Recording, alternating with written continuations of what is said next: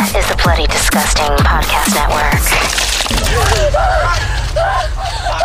Tell me where you are, John! Boils and ghouls, lock your doors and strap yourselves in.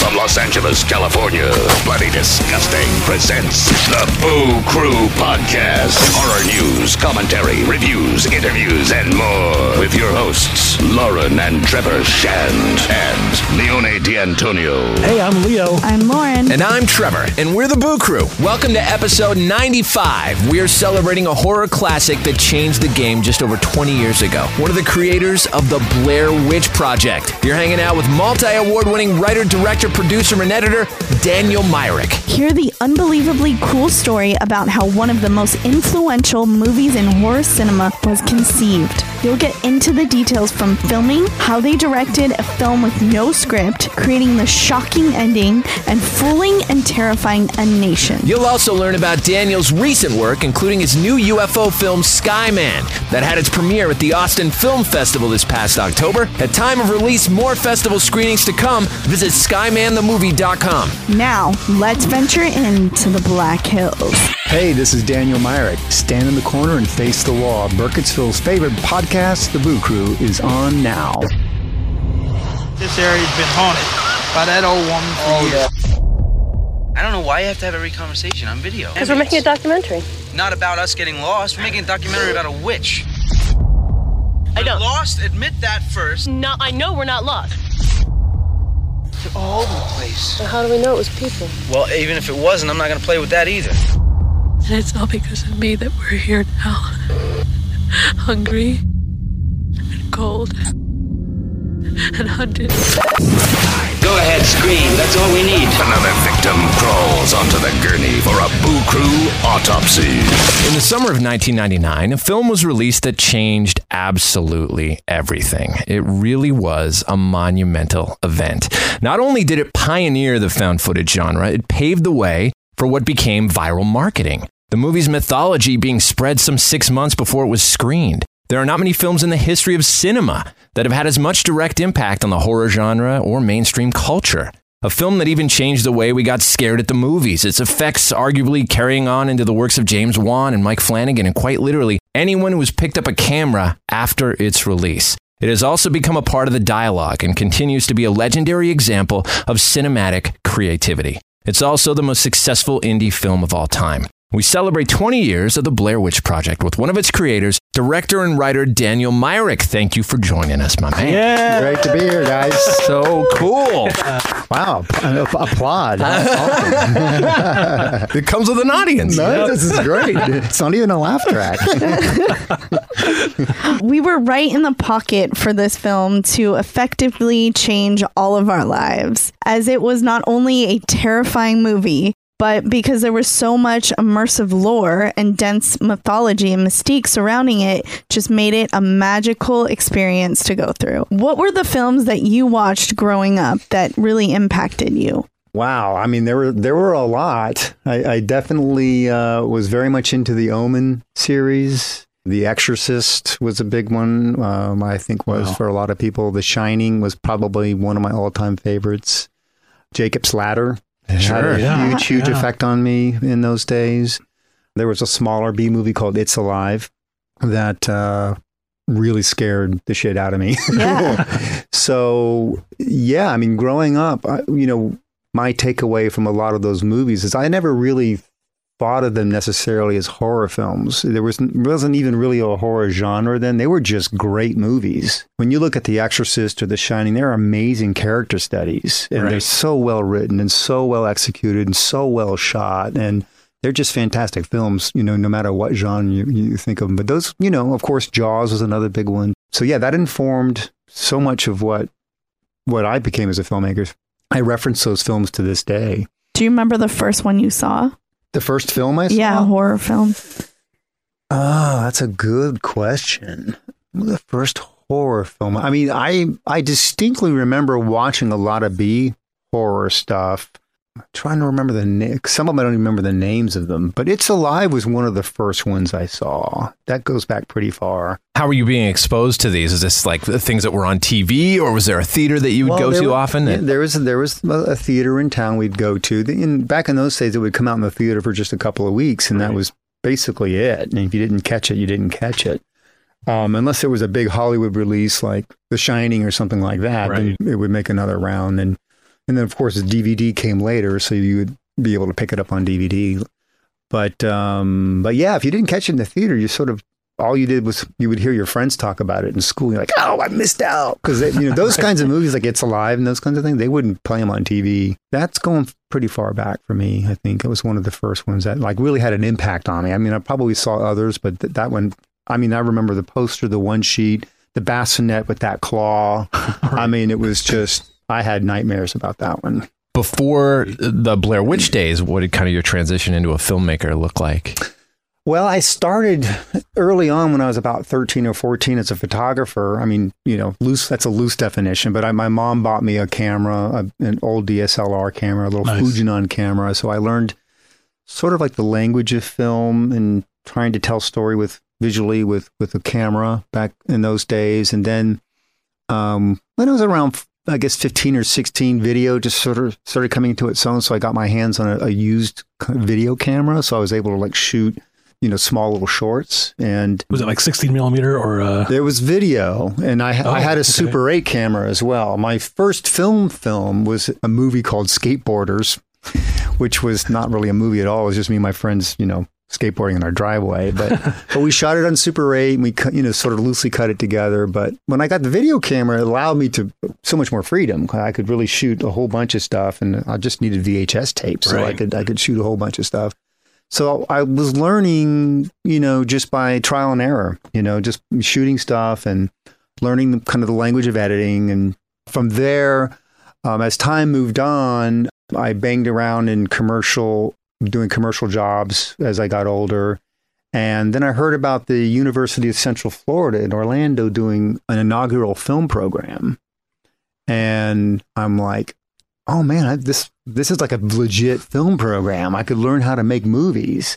So they required a reel, and an essay. So I put together all this bad video I shot, and I wrote up this essay as to why I wanted to be a filmmaker and sent it in. And they only chose 30 people out of the whole country, and I was one of them. That's cool. So I was like, oh man. So I sold my car. I sold everything I owned, got a roommate, and jetted up. I mean, zipped up to Central Florida and went to film school. And that's where I really got immersed in making movies for real and really started taking it super seriously. And that's where I met Ed and the guys. And it was just a great time in my life back in those days. It was really a very creative time for us. So was the concept of Blair Witch something that existed while you guys were at school?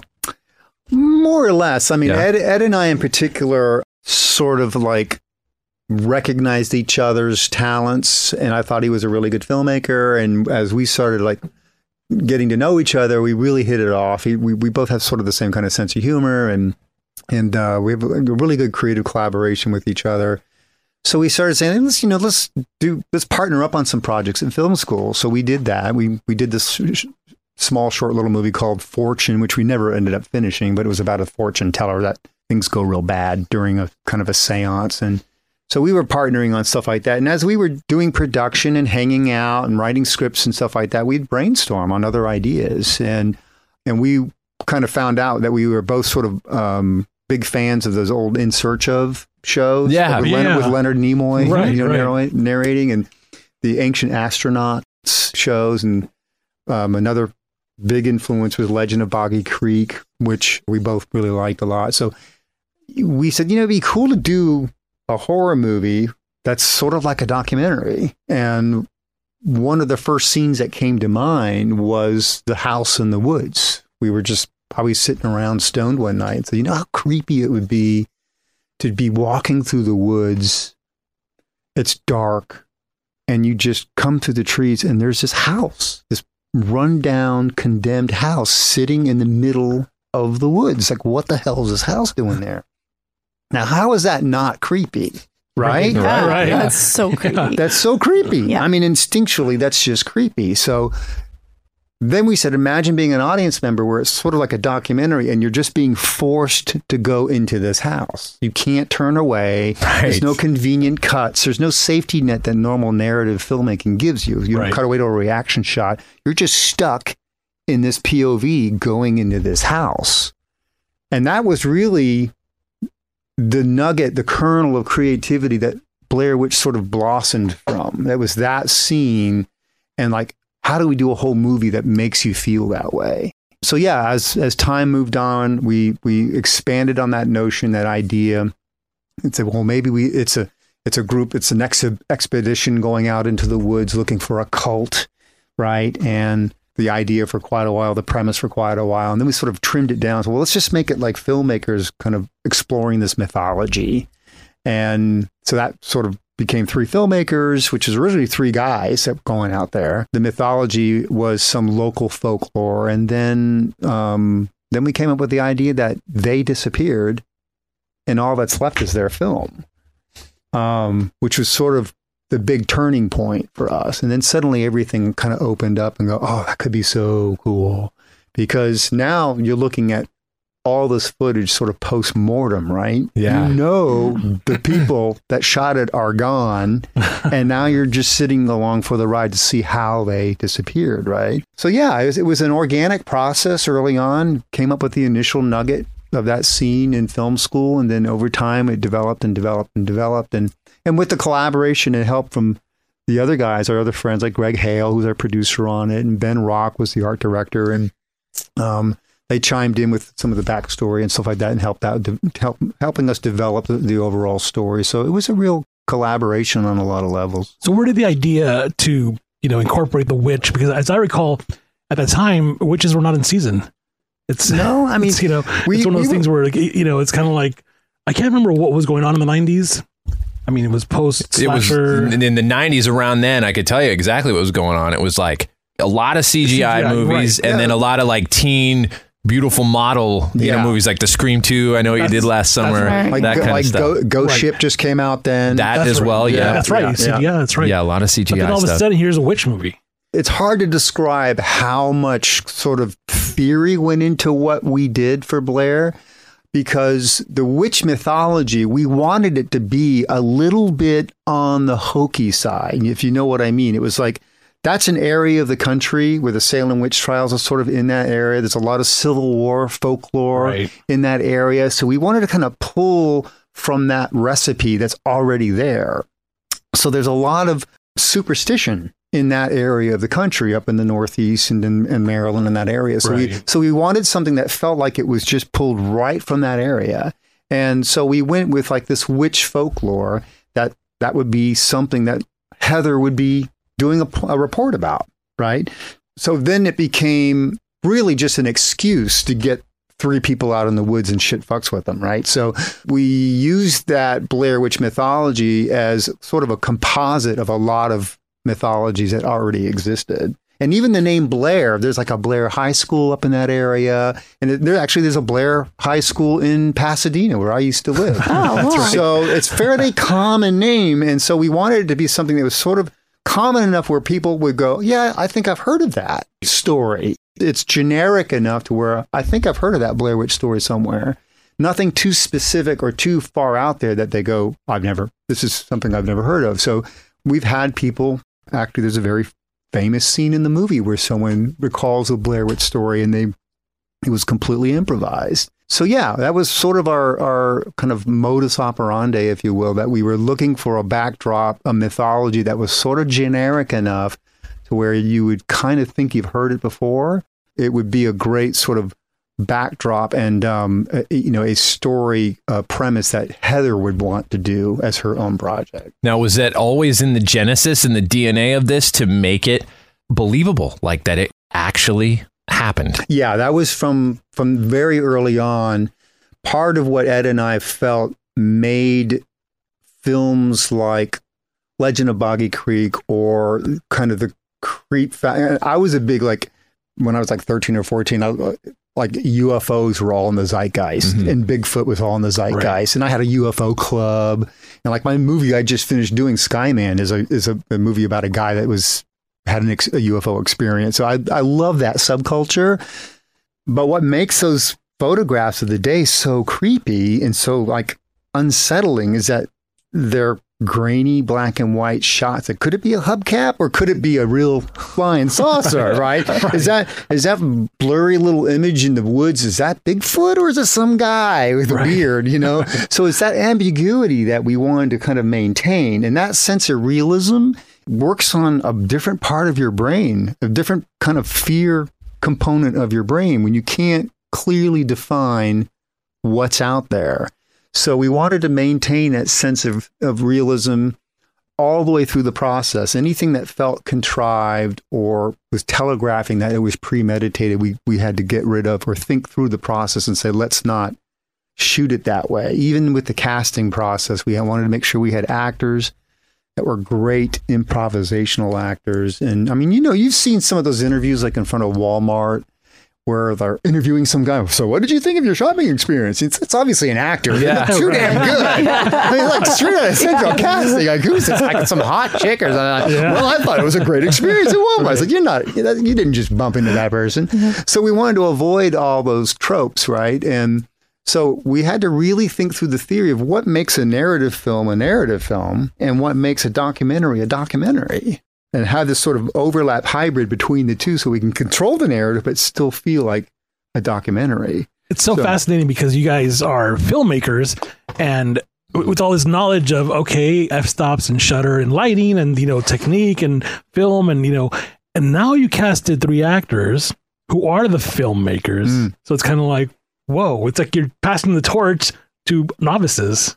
Well, and that was part of the design, right? It needed to look like it was shot by amateurs, right? And if it was too well polished and if the camera was catching the scene the way one of the toughest parts for Ed and I as directors and filmmakers is to kind of resist the urge to over direct it, right? To resist the urge of doing what we've been taught for the last 3 years in film school. Yeah, this is breaking all the rules. The rules and trust the actors and hope that what they shot on camera would be there would be a second or two of really good stuff in there.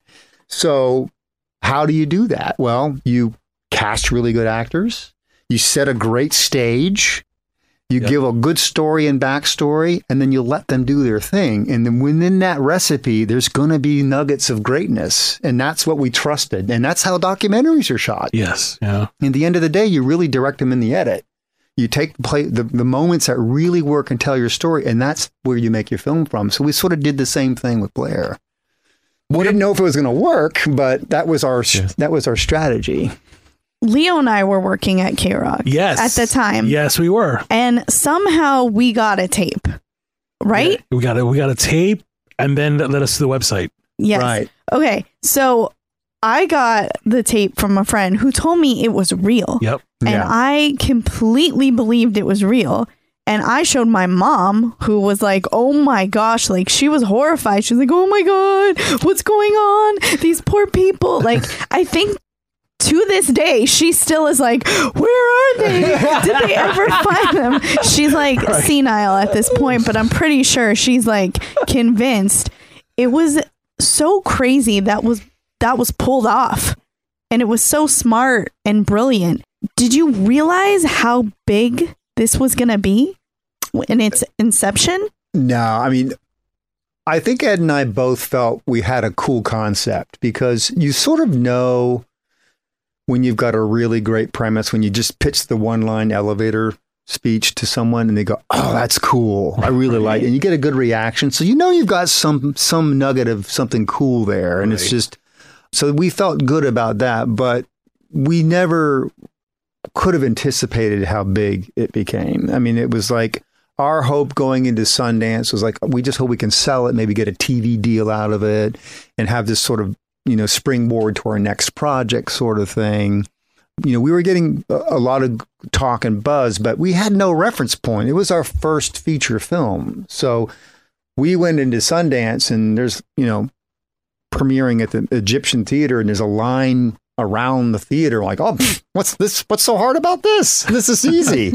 And we had no idea. And once it came out and blew up, and it started to sink in for us that now we're going to Cannes, and they put Ed and I on a panel there with like Ron Howard and who else? John Sayles was on the panel. Oh, wow. Spike Lee. And we're like, Ed and I are out there like, what are we doing here? We're like bookends. Like, all right, we'll give them new water or something. But so that's, when it started becoming sort of surreal for us that it just became a lot bigger than anything that we anticipated. And by that time, we were just along for the ride. So I know that the website went up about a year before the movie release. Yeah, close to that. At that time, when Lauren and I discovered that website, we were on it daily because at first it was just kind of like missing. You're right. They show the pictures, and then it was like maybe a week later, it was like a little more backstory or a little story on one of them, or last year photos or or police report or evidence collection or something, and it had these weird sounds that you hear in the movie, and it was like you were just glued to the computer, reading everything you could, and then you're like, okay, well, refresh, like what's next, anything here, every day we're checking, but it's so fascinating because this is at the time before you could fact check on the internet, really. Yeah, I mean, it was right at that right time when the internet was sort of in its infancy, and people sort of like took whatever was on the internet as sort of gospel. Right. We did. And you're right. You couldn't really Google anything and fact check or anything like that. And there wasn't social media where people could like bash you or troll you or anything like that. So what we ended up getting is just a lot of people like yourself that liked the content that was getting put up there and dialing in. And we got a lot of feedback from folks.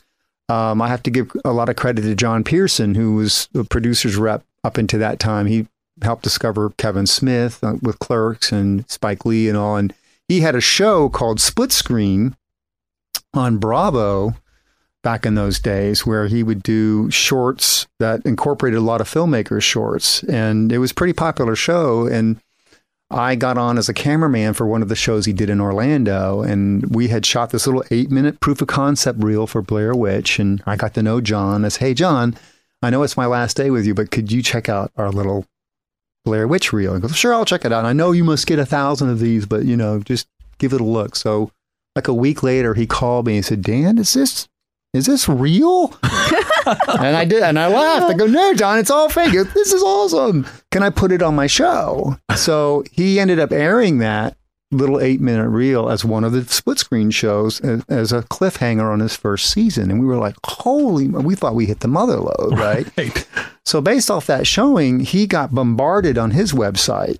You remember the old forums and stuff. He got bombarded. His forums got bombarded. And John called us and said, you guys need to start your own website. I need to steer these people over to you. So that was our initial rush of people and dialing into our website. So Ed had experience building websites. So he got it up and running. We had shot a lot of augmenting content for the movie. But that first season, we hadn't shot the movie yet. We had just shot that 8-minute reel and got everyone sort of wet their whistle. And then what was on that reel, by the way? It was completely contrived. Greg Hale and I produced it, and it was a combination of still photos we grabbed from the web of people lost in the woods, and completely different people. We hadn't cast anything, so it was just a proof of concept of the story, the backstory, and that Haxon Films had just found this film. And we were going to reveal it to the world once we cut it all together. Dun-dun-dun, had all spooky music behind it and everything. So it was pretty effective. And we initially did this to kind of raise money. And like I said, our logic was, well, if we could fool a room full of dentists with this 8-minute reel, then we'll be able to fool them with a whole movie. And that was sort of our pitch.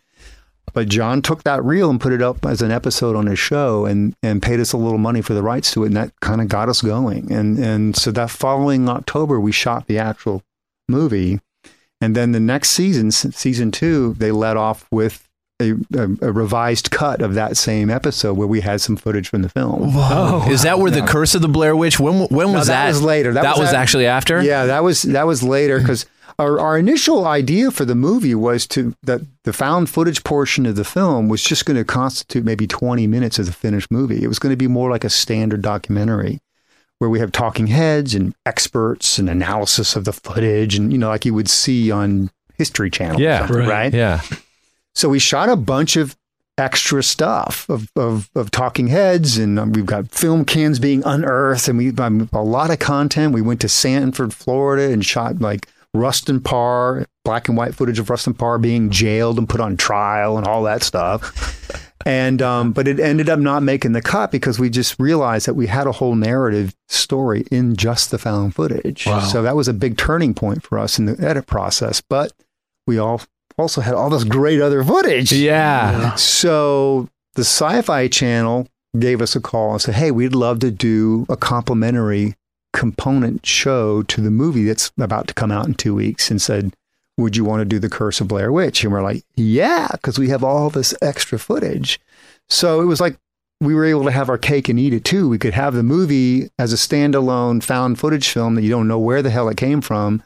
Or if you wanted to watch the Sci-Fi Channel show, Curse of the Blair Witch, like before the movie came out, you could do that and have all the backstory in your head when you went in to see the actual feature. And then ultimately, when the film came out on DVD, it was a 2 VHS set. It had Curse of the Blair Witch and the movie in a wrapped box set, which was pretty cool. So in Sci-Fi Channel, it was like their highest rated show at the time. So it was kind of a good 1-2 punch for us. Yeah, that really perpetuated the myth. I mean, it had like talk to the people's parents, and it just really plays as like a real deal thing. Yeah. It was amazing. It was, I mean, the fact that my mom was at like lunch at Cheesecake Factory in Beverly Hills, like talking like her 70-year-old friends, like, oh my gosh, they're missing. Like they were all involved. Like my demographic and like an elderly demographic were worried about these 3 people.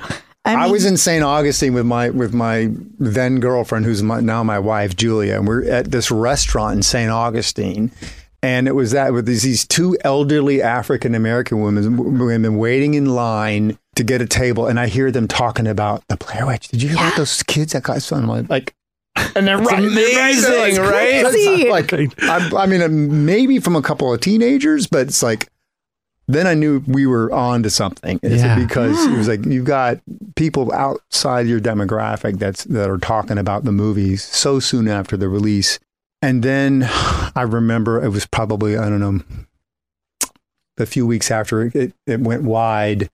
And this movie theater that my wife and I always used to go to is called Movie Co., which is in like the heart of International Drive in Disney World, Orlando. Sure. Huge, like, it's like a 24 screen multiplex or whatever.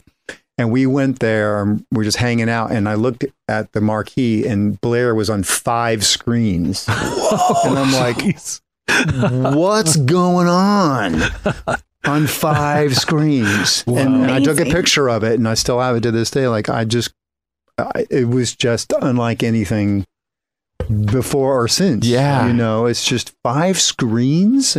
So yeah, it was quite the ride, but getting back to the original question, no, we had no idea that it was going to be that big. I think one of the things that led itself to the credibility of the whole story too, and the whole idea was how deep you guys let the rabbit hole go as far as the mythology, how thought out it was, to the point where I remember thinking, there's no way this is made up. There's so many levels of the story. There's Rustin Parr, there's Coffin Rock, there's Ellie Kedward, there's all this stuff to consume. There's dossiers. I remember I had a Blair Witch book dossier with newspaper clippings and all this stuff. You just, your gut reaction is, there's no way anyone would fake all this. This is way too much work. Yeah, there was, and it's weird because it sort of like grew. We scaled up as the demand scaled up. Right. So originally it was like we had a loose idea of what the mythology was. It was Ellie Kedward back in, the 1700s. She was banished from her village. She was bloodletting children, and she was accused of being a witch. And again, we're just pulling pages out of the old Salem witch trial stuff, right? So we had this loose kind of cobbled together backstory to help set our modern day Heather Donahue project within, right? And as more people online asked us and started drilling down and wanting to know more about, so where did this take place and who's Ellie Kedward? Well, we had to answer. We had to go, well, and now we're obligated. We've got this ball rolling. Now we're obligated to fill out more and more between the lines because people were asking. But that was the fun part. Then I remember like Ed and I were kind of talking about how cool it would be if it was sort of this like almost taking inspiration from the Bermuda Triangle. Like it seems like every several years something happens out there. It's not an everyday occurrence. You can cruise through the Bermuda Triangle and nothing happens. Hundreds of boats will go through, and then one day something weird happens. Yeah. Right. So we sort of like we were inspired by that and said, well, maybe it's sort of this episodic thing. Like every 40 years or so, something takes place. Like the supernatural presence out there awakens and some weird shit happens. So that's when we came up with the Eileen Treacle story and the Rustin Parr. So it's about every 40 or so years, something weird happens. And our story, The Three Filmmakers in the Woods, is just the latest in a whole series of episodes. So that enabled us to sort of like focus our attention on these several episodic stories and not have to fill in the blanks for 200 years of stuff, right? Yeah. But so yeah, and then we even implied, Ed and I wrote a script, a sequel script. It's still sort of on the shelf over at Lionsgate, but we even implied that it goes before the Ellie Kedward story. Oh, wow. That the Ellie Kedward story is just an episode. So Native American folklore has got stuff that went on out in the Black Hills as well. So that sort of gets unearthed, like, oh shit, this goes even farther back than we thought. So that's between us and the room, right? But not anymore. Yeah, exactly. Are you listening, Lions? So I want to know, I want to hear about heading into the woods with these kids and what you had ready as far as being directors, writing the concept of what was going to happen, and then directing them into what transpired. How did that look? Well, we went in with a sort of a game plan. Ed and I had a kind of a loose script put together. I mean, it's fairly detailed as far as the moment to moment, hourly kind of progress. We just didn't have dialogue. We wanted the actors to come up with their own dialogue, but it was pretty well mapped out from an outline standpoint. So we kind of knew sort of what we wanted to shoot, except for the ending. We didn't come up with the ending until like 3 days before we started shooting. No way. But yeah. But we went out about a month in advance, and Seneca Creek State Park kind of allowed us to use their whole park, which was great. Wow. And so we were sort of coming up with a methodology of how do we allow the actors to stay in character as much as possible. Right. Again, taking a page out of like, we wanted to feel authentic and real and not scripted. And Greg Hale, who used to be in the military, our producer, said, they have these hunting handheld GPS gadgets that allow you to kind of put a waypoint no matter where you are on the planet, and you can go right back to that same spot, like within 10 feet. And we said, that's great, because we could just go out in the woods and map out where all the campsites should be and know exactly where they are and allow the actors to kind of, we got 2 sets. We marked all the waypoints with one, and then we downloaded all those waypoints into their GPS. So they were able to navigate through the woods without being aided by a crew. Oh, that's cool. And they could get to the waypoint, and they would see a milk crate there with new supplies, new batteries for their cameras. They were instructed to dump off their old tapes that they used up in the crate. And there's a bicycle flag there, so they knew they were at the right spot. And that's where they're instructed to set up camp.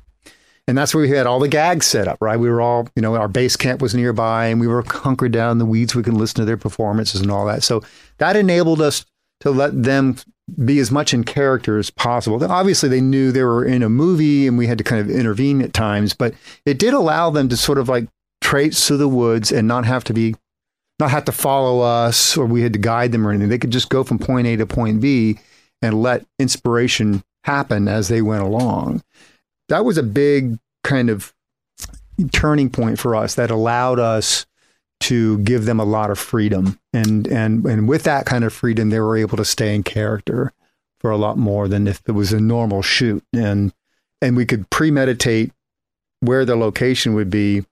And each one of these baskets, we had these little, you remember the old 35 millimeter plastic film container? Mm-hmm. Yes. So we had 3 of those, each labeled with each actor, and inside each one of those we had a directing note. So they were instructed to open, when they got to the crate, they'd open up the directing note and read it, and they weren't allowed to show each other's each notes. They had to kind of keep it to themselves. And we would have a note. This would be an example. I've said this a bunch of times, but we would tell, like, Heather would read her note and it would say something like, you're going to go south all day long. You don't give a damn what anyone says. You're going south. You know, that's where the car is. So don't take no for an answer. And then we'd have a note to Mike or Josh and say, dude, sometime in the afternoon, you got to say, fuck this. I'm not doing this anymore. Right? And you just let them figure out when the time was right to have that conflict. But neither one knew that there was going to be a conflict. Right. That's amazing. So it allowed us to kind of steer the narrative, but allow them the freedom to kind of do it when inspiration hit. And that's, I think, why we got so much great, usable, realistic stuff. And getting back to your mom and everyone feeling it's real, those little micro details. I mean, I even think non-film savvy people know when they're seeing something that feels contrived. And so we were very cognizant of making sure every frame of the movie felt like it was genuine. So in that process, again, we weren't sure if it was going to work, but the collaboration with Greg and Ed and myself and Ben Rock, we all kept checking each other and making sure that how we were filming the movie was as much like it was a genuine documentary as possible. And the actors were a huge contributor to that as well. So this was like, what, an 8-day shoot or so?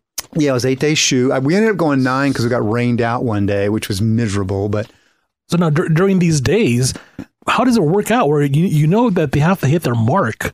Like somebody has to cause some kind of drama with somebody else by a certain time. Yeah. Otherwise, you're not progressing the film, right? I mean, yeah. I mean, a good example is like, again, getting back to the script, each night was going to get progressively worse. So it was sort of mapped out. Like the first night was going to be sort of innocuous and not much. They were just sort of getting settled in, and we wanted to make sure that there was plenty of levity at the beginning of the movie where they were kind of joking with each other. It had some good funny moments. So you really got to like the characters. And second night, there's a little freakiness out there. They kind of run across the rocks in the tree and stuff like that. So it's a little weird, but that could be anybody. Some trapper could be out there or whatever. And each night things got progressively weirder. So then by the time we get to a scene like the tent's shaking and there's children's voices outside the room, that was more a lot of premeditation and setup. We'd have to tell the actors, okay, guys, here's what's going to happen. Something's going to happen to the tent. We didn't tell them exactly what would happen, but something's going to happen in the middle of the night, and you're instructed to run in that direction. All right. And there's a trail kind of mapped out for you, and you'll see a little stick. Then you make a hard right and then hunker down in the grass. So we wanted them to have an understanding of where they needed to run so they wouldn't get hurt or just go off in 10 different directions, and we wouldn't get any footage of anything. So we gave them blocking where they needed to run, what they needed to do when they were cued to do so, but we didn't tell them exactly what was going to happen. So it allowed them to sort of react naturally, but also we had control of the process. And there were times where things didn't work out 100%. We had to reset and do it again. Like the house is a perfect example. We had to shoot that over like 2 nights and redo takes because it was just very complicated. Going up in a house, which was originally condemned, you didn't want anybody walking out a window or anything like that. So we had to sort of map it out and shoot it in multiple takes. So it all looked like it was done in one seamless take. Where is that house in reference to the location we were filming? Was it really just in the middle of the woods? Or? Well, I mean, there was Seneca Creek State Park, and there was another state park that was several miles away where that house was. And it was just on the other side of an old military base. And the house, of course, is not there anymore, but so we had to do a company move from Seneca Creek State Park to, I can't remember the name of that park. I keep wanting to say Tabasco, but that's not it. It's Pataska, something like that, State Park. And it was just adjacent to this old military base. So the house was there, and Matt Compton, who's like one of our location guys, found the house and was perfect. So he and the crew and, kind of guided by Ben Rock, kind of dressed the house, got rid of the old graffiti that was there, and made it somewhat safe for the actors to go into without killing themselves. But like I said, ultimately we had to do that in multiple takes because it was pretty complex shot. But the first reveal of the house, which was sort of the inspired shot from the very first day we came up with the idea of the movie, was the first time they saw it. When Mike and Heather are walking in and the trees clear away and you see that house and you hear Mike gasp, they're seeing that house for the first time. They had no idea. Wow. So they walked as far as they could, and then we had to say, cut, because they were going in the wrong direction. Yeah. But then we picked it up and we told them where they needed to walk. And then we had Josh's voice on boom boxes upstairs and then downstairs to kind of guide them. And oh, wow. So that was actually, you set those up, and same with the kids' voices? They were actually there in real time. There. Yeah. Tony Coro, who's our music composer and sound guy, he pre-recorded those voices, those kids' voices, which I believe were his cousins, and sort of mixed them in such a way that they were really creepy and all that. So yeah, we were out there, we hit play on the button and they're playing, that's all practical. So, because again, we wanted the actors to feel like, this is kind of creepy, Right. The same with Josh's voice calling out to them in the house. We had it on a boombox upstairs, and we tried to time it where we had the one playing upstairs first, so they would go up and follow it. And then we turned on a boombox in the basement, and Mike was instructed to run and leave Heather behind, and he would run down to the basement. And then when he got down there, we stuck him in the corner, and then we waited for the Heather to come down, and then she comes walking down, and then we grabbed her and then said cut, and then we had to lay the camera down and stage the camera just right and all that stuff to make it all look like it was one fluid move. But so there's a lot of logistics involved with those shots, but a lot of the other stuff was done pretty much real time, Wow. Like the whole scene where Mike said he kicked the map in the water and all that was all improvised. They did all that on their own. Oh my God. It was awesome. Yeah. Did Heather know what she was about to see at the bottom of the house with him facing the corner that? No, she had no idea. Did she? I mean, that I will take that memory of the first time I saw that scene with me forever as the scariest moment of any horror film I've ever seen. Yeah. Honestly, that scene it's like going on a roller coaster and it stops mid drop or something. Right. Yeah. It's just like, whoa, oh my God. And then it ends and you're just like, Yep. And you leave with that feeling and it just doesn't go away for like weeks. Yeah. I mean, and I wish we knew then what we know now, because at the time we came up with the idea, and even after we shot it and even after we cut it in and even after we screened it, we weren't sure if that ending was working. And we had a test screening in New Jersey. Even after the movie sold at Sundance, Artisan had a test screening in New Jersey, and we were there in the audience. Movie played through, and so then they cobbled together the people they pay to stay afterwards. There's like 20 people, and professional screener person gives them a bunch of questions and starts grilling the remaining members, like, what'd you think of this scene? What'd you think of that scene? So we're all listening, producers and myself and Ed, and we're getting the feedback from the audience members, and ultimately it came down to the question, what'd you guys think of the ending? And everyone's asking quite well, we weren't sure what that meant, and why was he standing in the corner, and how come, so what happened to the camera? So just a bunch of questions are getting like, no one knew what was going on, blah, blah, blah.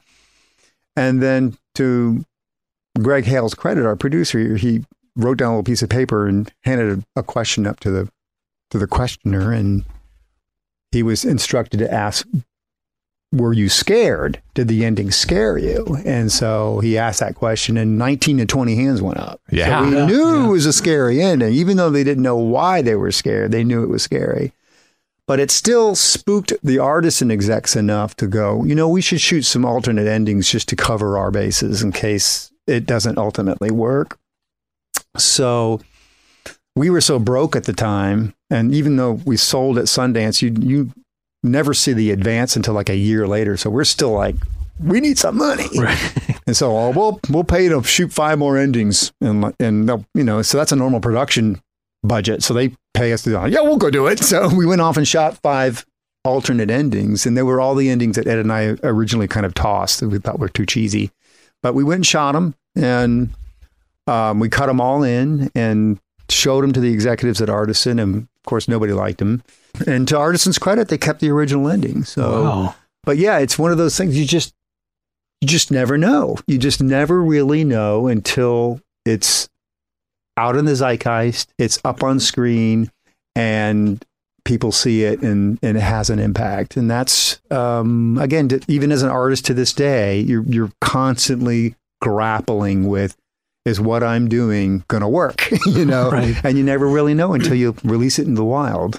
You know, here in LA, Lauren and I went to the screening. It was artisan screening, but at the time it was not a movie screening. It's like you're invited to watch this documentary, you know? Right. Yep. So we're still buying into the whole thing that, hey, that footage is real, you know? Yeah, we were buying it big time. So we sat there with the theater. It was like a Lemley Theater on Pico in West LA. Okay. I don't know if it's still there, but we sat there, we watched the movie, and the movie was over, and we just sat there in silence.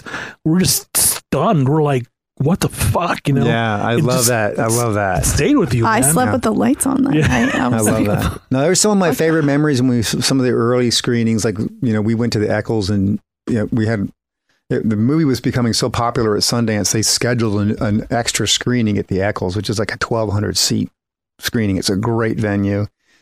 And we're going in, and Roger Ebert's going in to watch our movie. Like, hey, it's Roger Ebert, you know. Hey, Roger, I'm going to go see your movie. It's like, okay, no pressure. But at the end of that screening, it was that same response. It was just like, you know, the credits are rolling, and everyone's like, what the fuck did I just see? Right. Yeah. And then when the credits started rolling, everyone's like, yeah, I started cheering. Like, one of the best experiences ever. But there was that moment of like stunned silence. Yeah. You know, like, an entire theater full of people were just like, oh my God, you know? So yeah, there's no better feeling, man.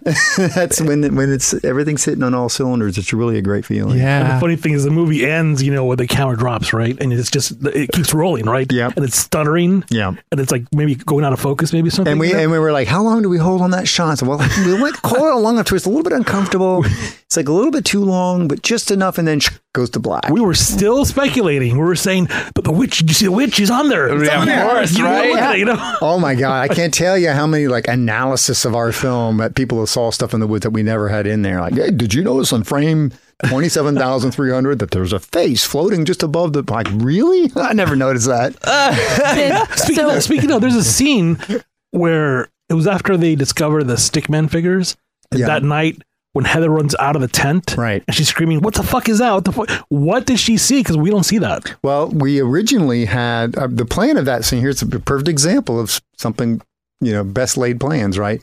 We intended in that scene when we shot those 8 days, we were still thinking that there was going to be post-analysis, right? It was going to be a normal documentary. So what we wanted was something like that, where there was some figure in the background where you could pause the blurry frame and see, look, there's a humanoid figure in the background. Ooh, how creepy.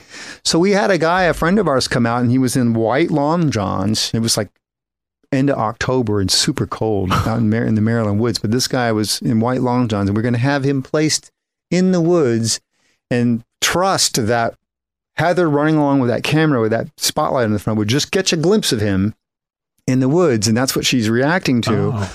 But it never read. It never read on camera. So, and I really felt bad for the guy because he fell in the creek. He got wet. Yeah, so he was like freezing in long johns. Yeah, we all had to kind of donate an article of our clothing to kind of keep him from freezing. No. But yeah, when we watched the footage after it got developed and watched the footage, we said all that was for nothing. There was no image of our guy in the background, and we were kind of bummed out about it, but it ended up working anyway. No, that scene works great because it's still scary. You're not sure what she saw. Yeah. Who cares? I'm scared. You know? Yeah. So but that's what she's reacting to. Is the guy that never made it to film. So I have to ask: was there anything like really creepy that happened being alone in the woods that wasn't planned? Oh yeah, I mean, just being in the woods, you don't realize how dark it gets out there. Because when you watch movies, the woods are always conveniently lit, right? Yeah. It's like a full moon and everything's all lit. Or they've got like Musco lighting just raking the woods. It's like, I can see everything. But in real life, it's pitch black. You can't see your hand in front of your face. So it's scary because even if you don't believe in ghosts and goblins and whatnot, there's animals out there. Yeah. And a lot of them are nocturnal. So they like to come out and, sniff around at night and whatnot. But I remember this one time, and we might have had a couple beers after this. But anyway, we were out all in the woods. It was me and Ed, and I think Lonnie was there, Ed's friend, our friend. But think Neil was there. So there's like 5 or 6 of us out there in the woods. And I don't know, I can only remember why we were out there. It was like after we were wrapped on the day, and we're out there just yucking it up out in the middle of the woods, and it was dark. And we looked through the trees, and there was this light. It was just looked like a flashlight. And we stop and like, you see that? And like, is that Greg coming towards us? Is that someone coming towards us? And we see the light, and we all stop, and we just see the light moving. We swear that it's moving as if somebody's walking with it towards us. And we're like, I think someone's coming. And you've never seen a group of grown men psych each other out more than a stupid. It was probably a porch light in somebody's house. Yeah. And we're like, dude, should we run? I don't know. What do you do? I don't know. Should we take cover? And we were freaking ourselves out, man. It was so funny. And then after about half an hour, and it eventually never got to, it's got to be a porch light. Yeah, all right. Okay. So we sort of got over it, but we were pretty freaked out there for a while, but it's just it's that animal fight or flight psychology that kicks in, man. When you're in that spot, that place of vulnerability, you're out of your element, you're no longer top of the food chain, you're in the woods or in the middle of the water or whatever, you feel very vulnerable. That's what horror plays on. Who designed the now iconic Blair Witch stick figure? Well, the original design was something I came up with the notion of the stick man, but it was more like a really bad thatched man. I guess it would look more like a scarecrow. Sure. So I still have a drawing of it, an artistic rendering of it, hanging up on my wall at my office, of like the first sort of artistic kind of rendition of what the stick man was going to be like. And so when we got to Maryland, I have this drawing with this is what I want the stick man to be. A general idea of it, and Ben Rock looked at it and said, well, that's going to take me forever to make one of those things. I mean, it's like 3,000 sticks just to make one stick. Yeah.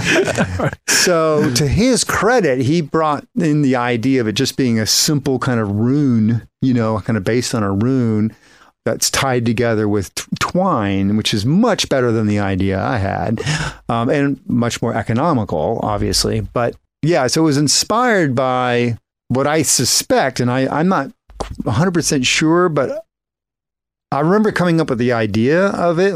It was the same sort of thing with the house idea. Like, I was thinking, imagine walking through the woods and you see a humanoid thatched man hanging from the treetops. What would you do? Like, all right, this is not good. Yeah. This can't be good. This cannot be good. I don't think that's friendly, but what immediately works on your mind is like, some intelligent mind made that. And they went to all the trouble of hanging it in a tree. So it must have some meaning behind it, right? So it just freaks you out. But so that idea later on, I was like, I wonder where it came from. I wasn't really sure where it came from. And it wasn't until years later that I rewatched Planet of the Apes, and there's a scene in the original movie where they come across those kind of thatched men like across on that far ridge. Right. I'm like, I wonder if that's could what it might have been. It might have subconsciously influenced me, but yeah, Ben Rock took that general idea and made it simpler and more in kind of what I think is a cooler idea, where it looks more like a rune, and ultimately became the iconic sort of logo for the movie. But if you look at the original film, there's a lot of different kinds of stickmen. There's like big burly ones we have hanging from, and then there's like the normal kind of runes, simple stickman. But so there's a lot. They made a bunch of different kinds. We all sort of pitched in and made our own stickmen, and my wife was there helping out, and so everyone had their own versions of the stickman. Some better than others. One was cute. One was fluffy. We had names for them. But that scene in the movie, though, where they come across them, was that did they know that? Did they know they were going to? No, they had no idea. Like when we again, it was just like, follow the GPS. You'll know when you see it, you'll know you're in the right spot. So just follow the GPS to the waypoint, and when you arrive, you'll know it. And that's all we told them. But were they instructed to be either frightened or... Well, pretty much that sort of goes without saying. Like, whenever you come across something in the woods, it's not going to be a happy time. Right. So, but for us, the Stickman scene, from a story standpoint, was sort of the transitional scene where they were no longer in Kansas. Like that... Everything else could sort of be like explained away, but Stickman hanging in the woods, that's like, okay, there's something here that's a little bit more complex than up to this point. So when they go into the woods and come upon the Stickman, they're seeing them for the first time. And they're like, holy jeez, and their reactions are so classic because, obviously they know they're in a movie. They know they've gotten to the point where they're seeing what what they're supposed to see. But then the acting kicks in and they just go, holy shit, what is this? And they really played it up well. So that's one of my favorite moments because it's, I think, the perfect blend of controlling the narrative, controlling the process and the blocking, but having real natural reactions to something they didn't expect to see. And that's really fun when you can pull that off. Yeah. When casting, how important was trust? That's everything. I mean, that's in even like normal movies. It's without that with your cast and your crew, but especially with your cast, you don't have anything. And especially on Blair Witch, when you're going into a venture that is not like a normal movie. I mean, basically, especially for a female, saying, hey, why don't you come on out and camp with two dudes in the woods for 8 days? Like, okay. So it was a tremendous amount of trust on their part to allow us to shoot this really unorthodox way where they're effectively camping for 8 straight days in the woods. And then on our part, where we're like basically allowing them to shoot, a large portion of the movie. And we're just trusting that they're not going to not hit the record button when we tell them, that sort of thing. So it was scary and experimental, and we really didn't know if any of it was going to work. But without that trust, it definitely wouldn't have worked. Yeah, it probably went both ways, the trust. Yeah, it has to. I think, to me, as a director, so much of my job is in the casting process. It really is. We saw hundreds of people through auditions, and we set up a kind of a unique audition process so we could really test people's improv skills. And by the time we got it narrowed down to those 3 guys, we pretty much knew they could pull it off. They had the chops to do it and the smarts to do it. And so then it was just a matter of like, we needed to set a stage for them so they could be at their best. So, but a lot of that research and a lot of that due diligence is in the audition process, is making sure you got the right folks. And them keeping the anonymity, like when everybody was speculating, like where are these people? Like I didn't hear a peep of where these people were. Yeah. That was artists, and they were like, they were able to keep it up for about 2 weeks before the gag was up. But yeah, they asked, we're going to do the initial release of the movie, get people talking about it. We're going to platform it. So they did select theaters for the first week, I guess it was, and then it went wide. And so they said, for a couple of weeks, just lay low. Don't tell anybody you're around, and let people just kind of speculate. And that worked. It was very effective. And definitely a sign of the times of infancy in the internet, because that would have been impossible now, right? No way. It was a phenomenon that it was just the right time, right? Just the right time. So much of it is timing, and we were sort of at the nexus of all these things. Like video was just sort of coming into its own, and MTV just came out with Real World, so they had reality shows, and so it was sort of sensitizing audiences to kind of embrace that style of shooting. So it's all this mixed together, and the planets sort of just aligned, and you get something like a Blair Witch every now and then. So it was a lot of it was just timing, just dumb luck. Where did Josh go when he went missing? Did you have to keep him out of the area, or is he crouching in the woods with you guys? He was gone. He was so glad to be out.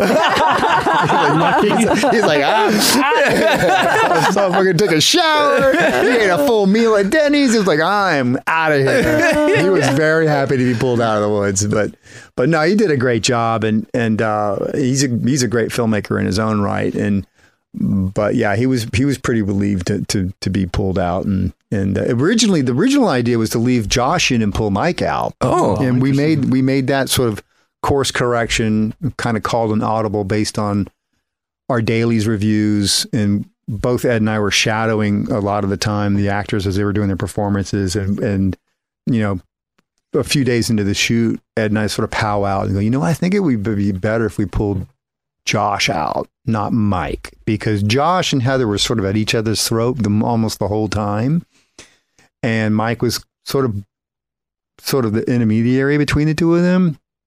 So we were concerned that if we left Josh in, that it would just be a bitch fest for the entire movie. Wow. Right? So we said, let's pull Josh out and leave Mike in there. And then Mike's forced to sort of like step up and work with Heather. And so I think that was the right call ultimately. But that's an example of like seeing and watching the performances, making adjustments on the fly and based on performance. But both Mike and Heather didn't know what was going to happen the next night either. So when we pulled Josh out, they were like, where did Josh go? That's great. Josh is no longer with us. And they told us later, it's like, we just hoped he didn't quit or something. Right. And we were like, what should we do? Maybe he said, I'm out of here. So they weren't sure about what was going down either. So but yeah, they just stayed in character and played it out. So it was pretty cool. So what started happening to the town of Burkittsville? Like I remember like people were trying to take signs like after the movie. Like what happened to the town? Did it get crazy? It got crazy for a while. And I've always felt kind of bad about that because it's like we were debating on whether or not to kind of go with the real name of Burkittsville at the time or come up with a fictional name. And of course, in those days, we're like, well, who's going to see this movie? No one's going to care.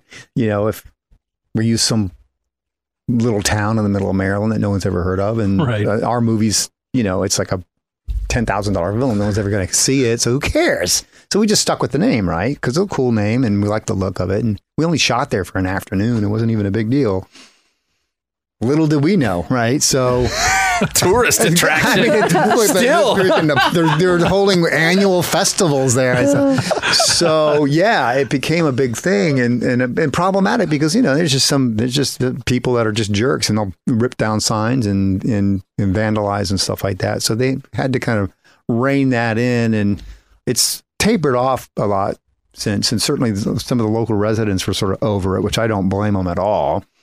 But then, of course, there were others that emailed us like, hey, man, I sold a bunch of T-shirts. I'm like, oh, good for you, man. Working. Turning lemonade from lemons. Yeah. But yeah, I think it's calmed down a lot. And it's still sort of, people kind of go on an annual pilgrimage to Burkittsville. And it's still has the same character. It hasn't changed a bit since we were there 20 years ago. It looks exactly the same. Is there a good, juicy story where things went really bad and you guys had to call like that safe word to like intervene? Oh yeah, we had that rained out night. When we got really rained out, we were completely discombobulated because it was raining really hard, and the actors, typically they sort of meander from point A to point B, from one waypoint to the next. They're doing their performances and they're interacting with each other. And so we sort of got into this routine where when they broke camp in the morning and got to the camp for the next night, sort of an all day thing. So we had time for us to break down our base camp and move it to the new location in anticipation of them arriving.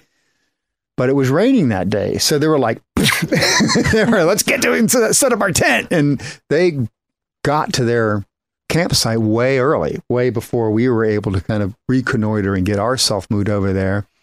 And they were out of radio range, so they're calling on their radio. Their tent's soaked. They're soaked. They're miserable. They're cold. No one's answering the radio. We're out of radio contact. And we're like, it was just a comedy of errors where everything's just sort of broke down at once.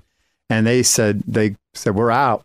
They're calling the safe word. And they went out of the woods and they found a neighbor because their house was fairly close by. So we got a phone call from the neighbor. Hey, we've got your 3 actors here. And they're like, uh-oh.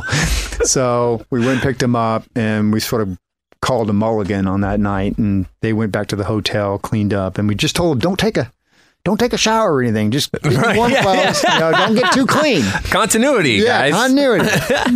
But I suspect they probably pigged out and probably took a warm shower, which I can't really blame them. So we had to reset and do the next day once the rain let up, and we were able to kind of pick up where we left off. And we were pretty fortunate because had it rained more than that one time, we just would have been screwed. Yeah. So we had one bad day where we had to sort of call it and kind of reset, but they went right back into character and they picked up right where they left off. And in some ways it was a good reset for everybody because we were exhausted too. I mean, because it was unlike a normal shoot where even on a long day, you're doing a 12 or 13 hour day, you wrap at the end of the night and then you can go back and sort of reset. Well, we were shooting it was like a 24/7 thing. I mean, it was round the clock and we were having to work in shifts and we're sleeping out in the tent out in the woods. And okay, remember, got to get up at 2 a.m. and shake the tent. Really? Is that gag really that good? Can we do it in post? Because I'm tired. So yeah, we had to be on the whole time. So we were pretty exhausted. So the reset day sort of helped us out. We could and get in a few hours sleep. And so the next time when we were resetting, everybody's a little fresher and kind of ready to do the final push into that house scene at the end. So it ended up working out. Wow. So in the aftermath of all this, how close have you guys been to the IP of Blair Witch moving forward? I mean, not too much. And like when they did the sequel right after our film came out, it was Artisan really wanted to capitalize on the Blair phenomena. I mean, It was just reaching a kind of critical mass after, I would say, 6 to 8 months after the movie came out. It was getting way overhyped. You can almost track the press. Like initially the press completely embraced the movie because it was sort of like the secret in thing to kind of like. And then once it became really big, then it's like, well, no one's reading those articles anymore. So now I need to start hating it. So they'll read my article.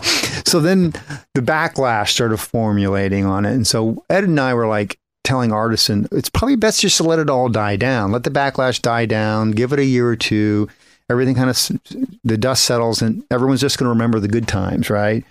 And then we can pick up where we left off and maybe come up with another idea and explore one of the other sort of episodes of our mythology, right? And they're like, nope, we want to go do one right now. Like, okay. So they sort of took it upon themselves to do their own movie their own way with their own director. They hired Joe Berlinger to kind of come in and direct. He's a great director. Yeah, we really thought that was a great choice. And but we got the script and we looked at the script and, to our surprise, they sort of broke the mythology. It was kind of a self-referential movie about our film. It's like, well, that wasn't the whole point of our movie. So it's, that's nice. Thanks for your input. And off they went.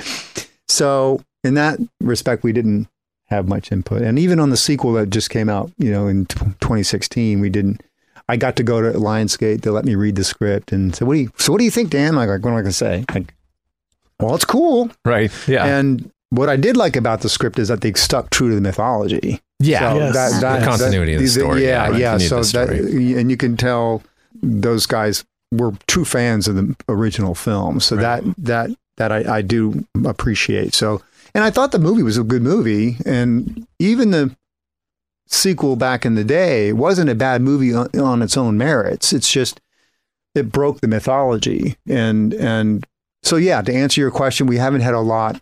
They haven't been too interested in our input, which is sort of ironic. Right. But you guys are geniuses. But we're going to have someone else do it. Okay. Well, whenever you're ready, we're hanging out. You want us to come back in and take a stab at it. But the exciting thing is, obviously, like you said, you have script ideas. There's story ideas in this universe, I guess. I mean, look, I've been preaching this gospel, both Ed and I, for years. And it's like we set up a universe, a Blair Witch universe that is by design to be explored. And as a creative person, I love the idea of having a standalone Rustin Parr movie or an origin film that's feels like The Witch. It has a period piece. Sure. Like, it could That'd be amazing. Super creepy. Yeah. And it doesn't have to say Blair Witch, but it's part of of the Blair universe, but I'm watching the Ellie Kedward story, right? Or Eileen Treacle, or, so there's plenty to mine from what we've created and what's already been established. And all you have to do is imply that it's part of the Blair Witch universe. That's all you need, because the fans will know. Right. Oh my God, they're doing a Rustin Parr movie? I'm in.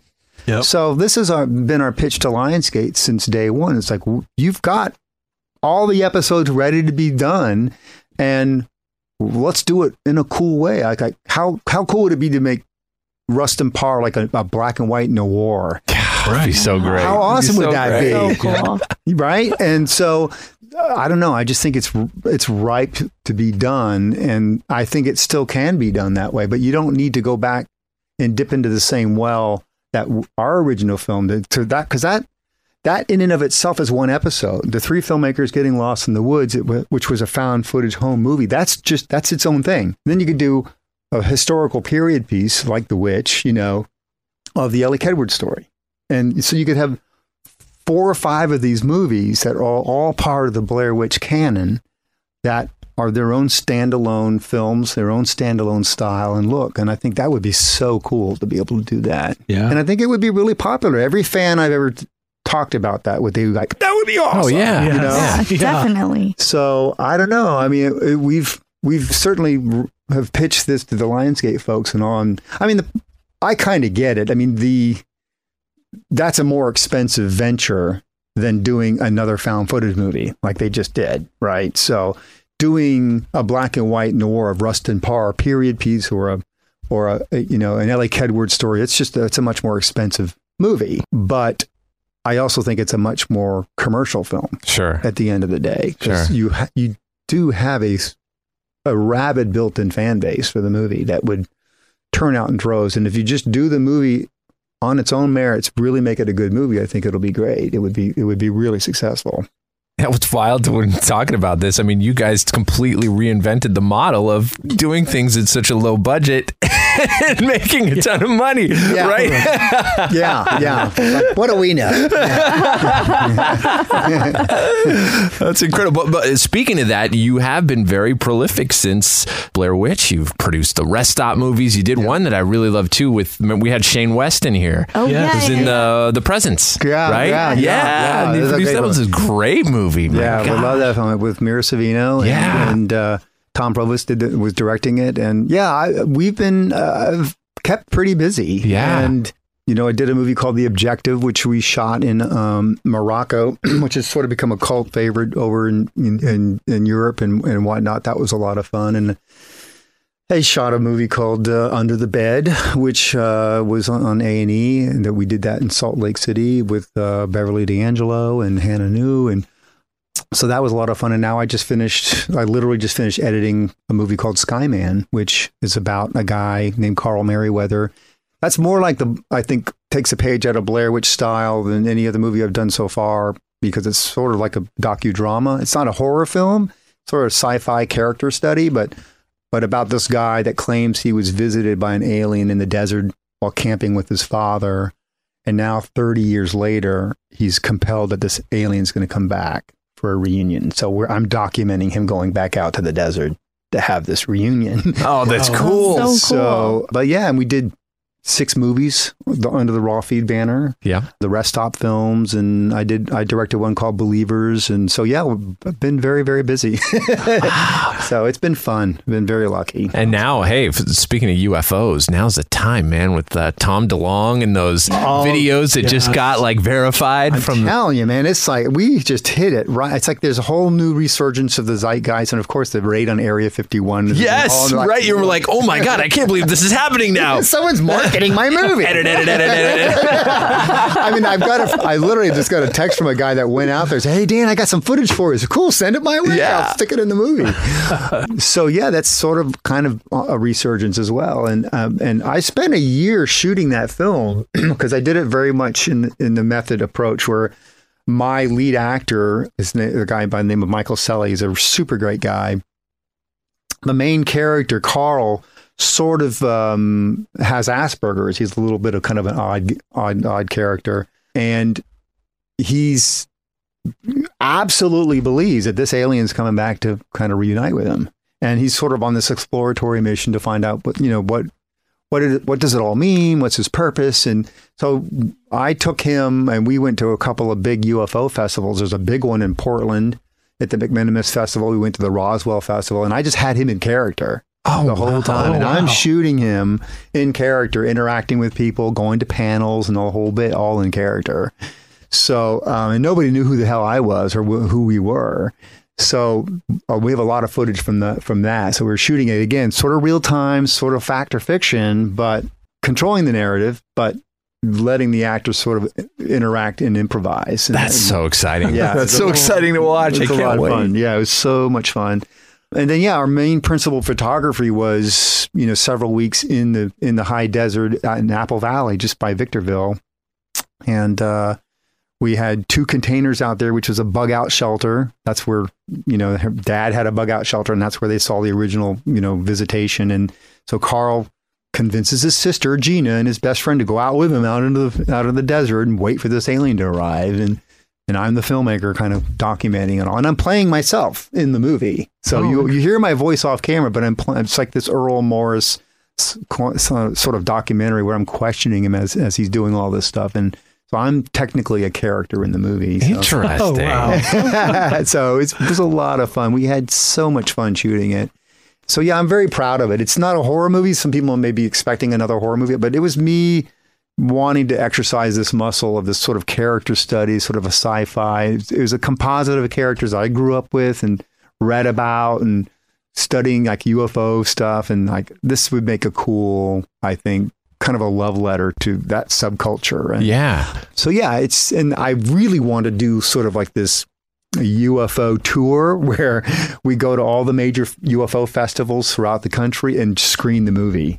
So we do sort of a 4-wall screening of the movie at all the UFO festivals, which would be a blast. Yeah, that'd be incredible. Yeah. It's going to have like tour shirts of the Skyman and have all the tour dates in the back of the shirt. Like, like a band. It's so awesome. You got to talk to George Nori, get him on board. Yeah. I mean, we've got like 4 or 5 like big UFO name experts and stuff like that have contributed to the movie. They've got some cameo roles in it. So we really did our research on it. I mean, we've got there's a lot of, if you're sort of a UFO enthusiast, you'll see references in the movie like, oh, they know what they're talking about. We're referencing things in the movie that they would definitely pick up on.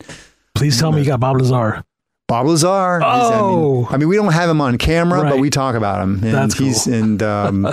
But the guy, Jeremy Corbell, who shot the movie, the latest Bob Lazar movie, is going to do a cameo for us. So yeah, it was just a lot of fun. And I can't ask for more than that. That's so fun. Whether it's commercially viable or not, we'll see. But we got into Austin, which is a really great festival, prestigious festival. We've submitted to a few others, but we're hoping that'll be sort of our launch pad to go into this UFO tour next spring, which should be a blast. So, but you can check things out. We have a Facebook page, and you go to skymanthemovie.com and you can check out all the stuff there as well. So very cool. Yeah. That's awesome. I can't wait. Cool. Yeah, you guys would probably really dig it. So, yeah.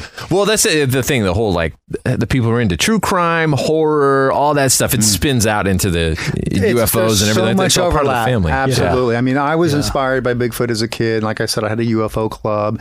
And Blair Witch, all my friends that know me, some of whom helped me on Skyman, all of those guys that knew me when I was a kid, they thought, when we saw Blair, that was Danny. We knew that was Danny. So Danny.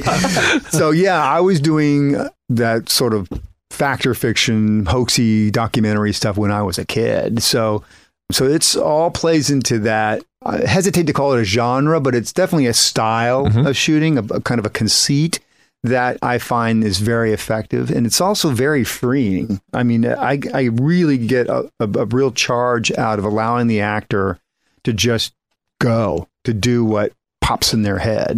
I get so many great little moments when I allow the actors that kind of freedom. So when you're shooting a movie with a premise and a side that allows for that, then it can be really magical. It's a lot of fun. Well, Dan, thank you so much for joining us today. It was honestly a blast. This is great. 20 years.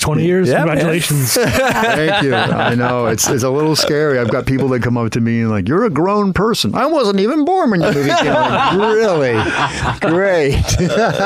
Well, now, now our kids get to discover it. And I'm looking forward to that. That's seriously, that's going to be like one of the major, Texas Chainsaw, Blair Witch. That's a classic now. Definitely. All right, Dan. It's humbling. Well deserved. Well deserved, my man. All right. Thank you so much. Thanks, guys. Appreciate it. That was the Boo Crew Podcast, episode 95. Special thanks to our guest, Daniel Myrick. Follow Daniel on Twitter at Daniel R. Myrick and hit up SkymanTheMovie.com for all you need to know about his new film. Production music for this episode provided by Powerman 5000. Till next time, it's the Boo Crew saying, sweet screams. Thanks for listening to another episode of the Boo Crew Podcast. Haunt the Boo Crew at talesfromthebooCrew.com. Tales from the Boo Crew on Facebook and Instagram. Follow us on Twitter at Tales from the Boo. The Boo Crew is Lauren and Trevor Shand and Leone D'Antonio. The Boo Crew is produced by Lauren Shand, chopped and sliced by Trevor Shand. The Boo Crew is a TSP creation, part of the Bloody Disgusting Podcast Network. Bye. The Bloody Disgusting Podcast Network, home of the Boo Crew. For horror-centric interviews, SCP archives, weekly full cast storytelling, horror queers, genre commentary from an LGBTQ perspective, and creepy. For disturbing and terrifying creepypastas. Listen free wherever you stream audio and at bloodydisgusting.com/podcasts.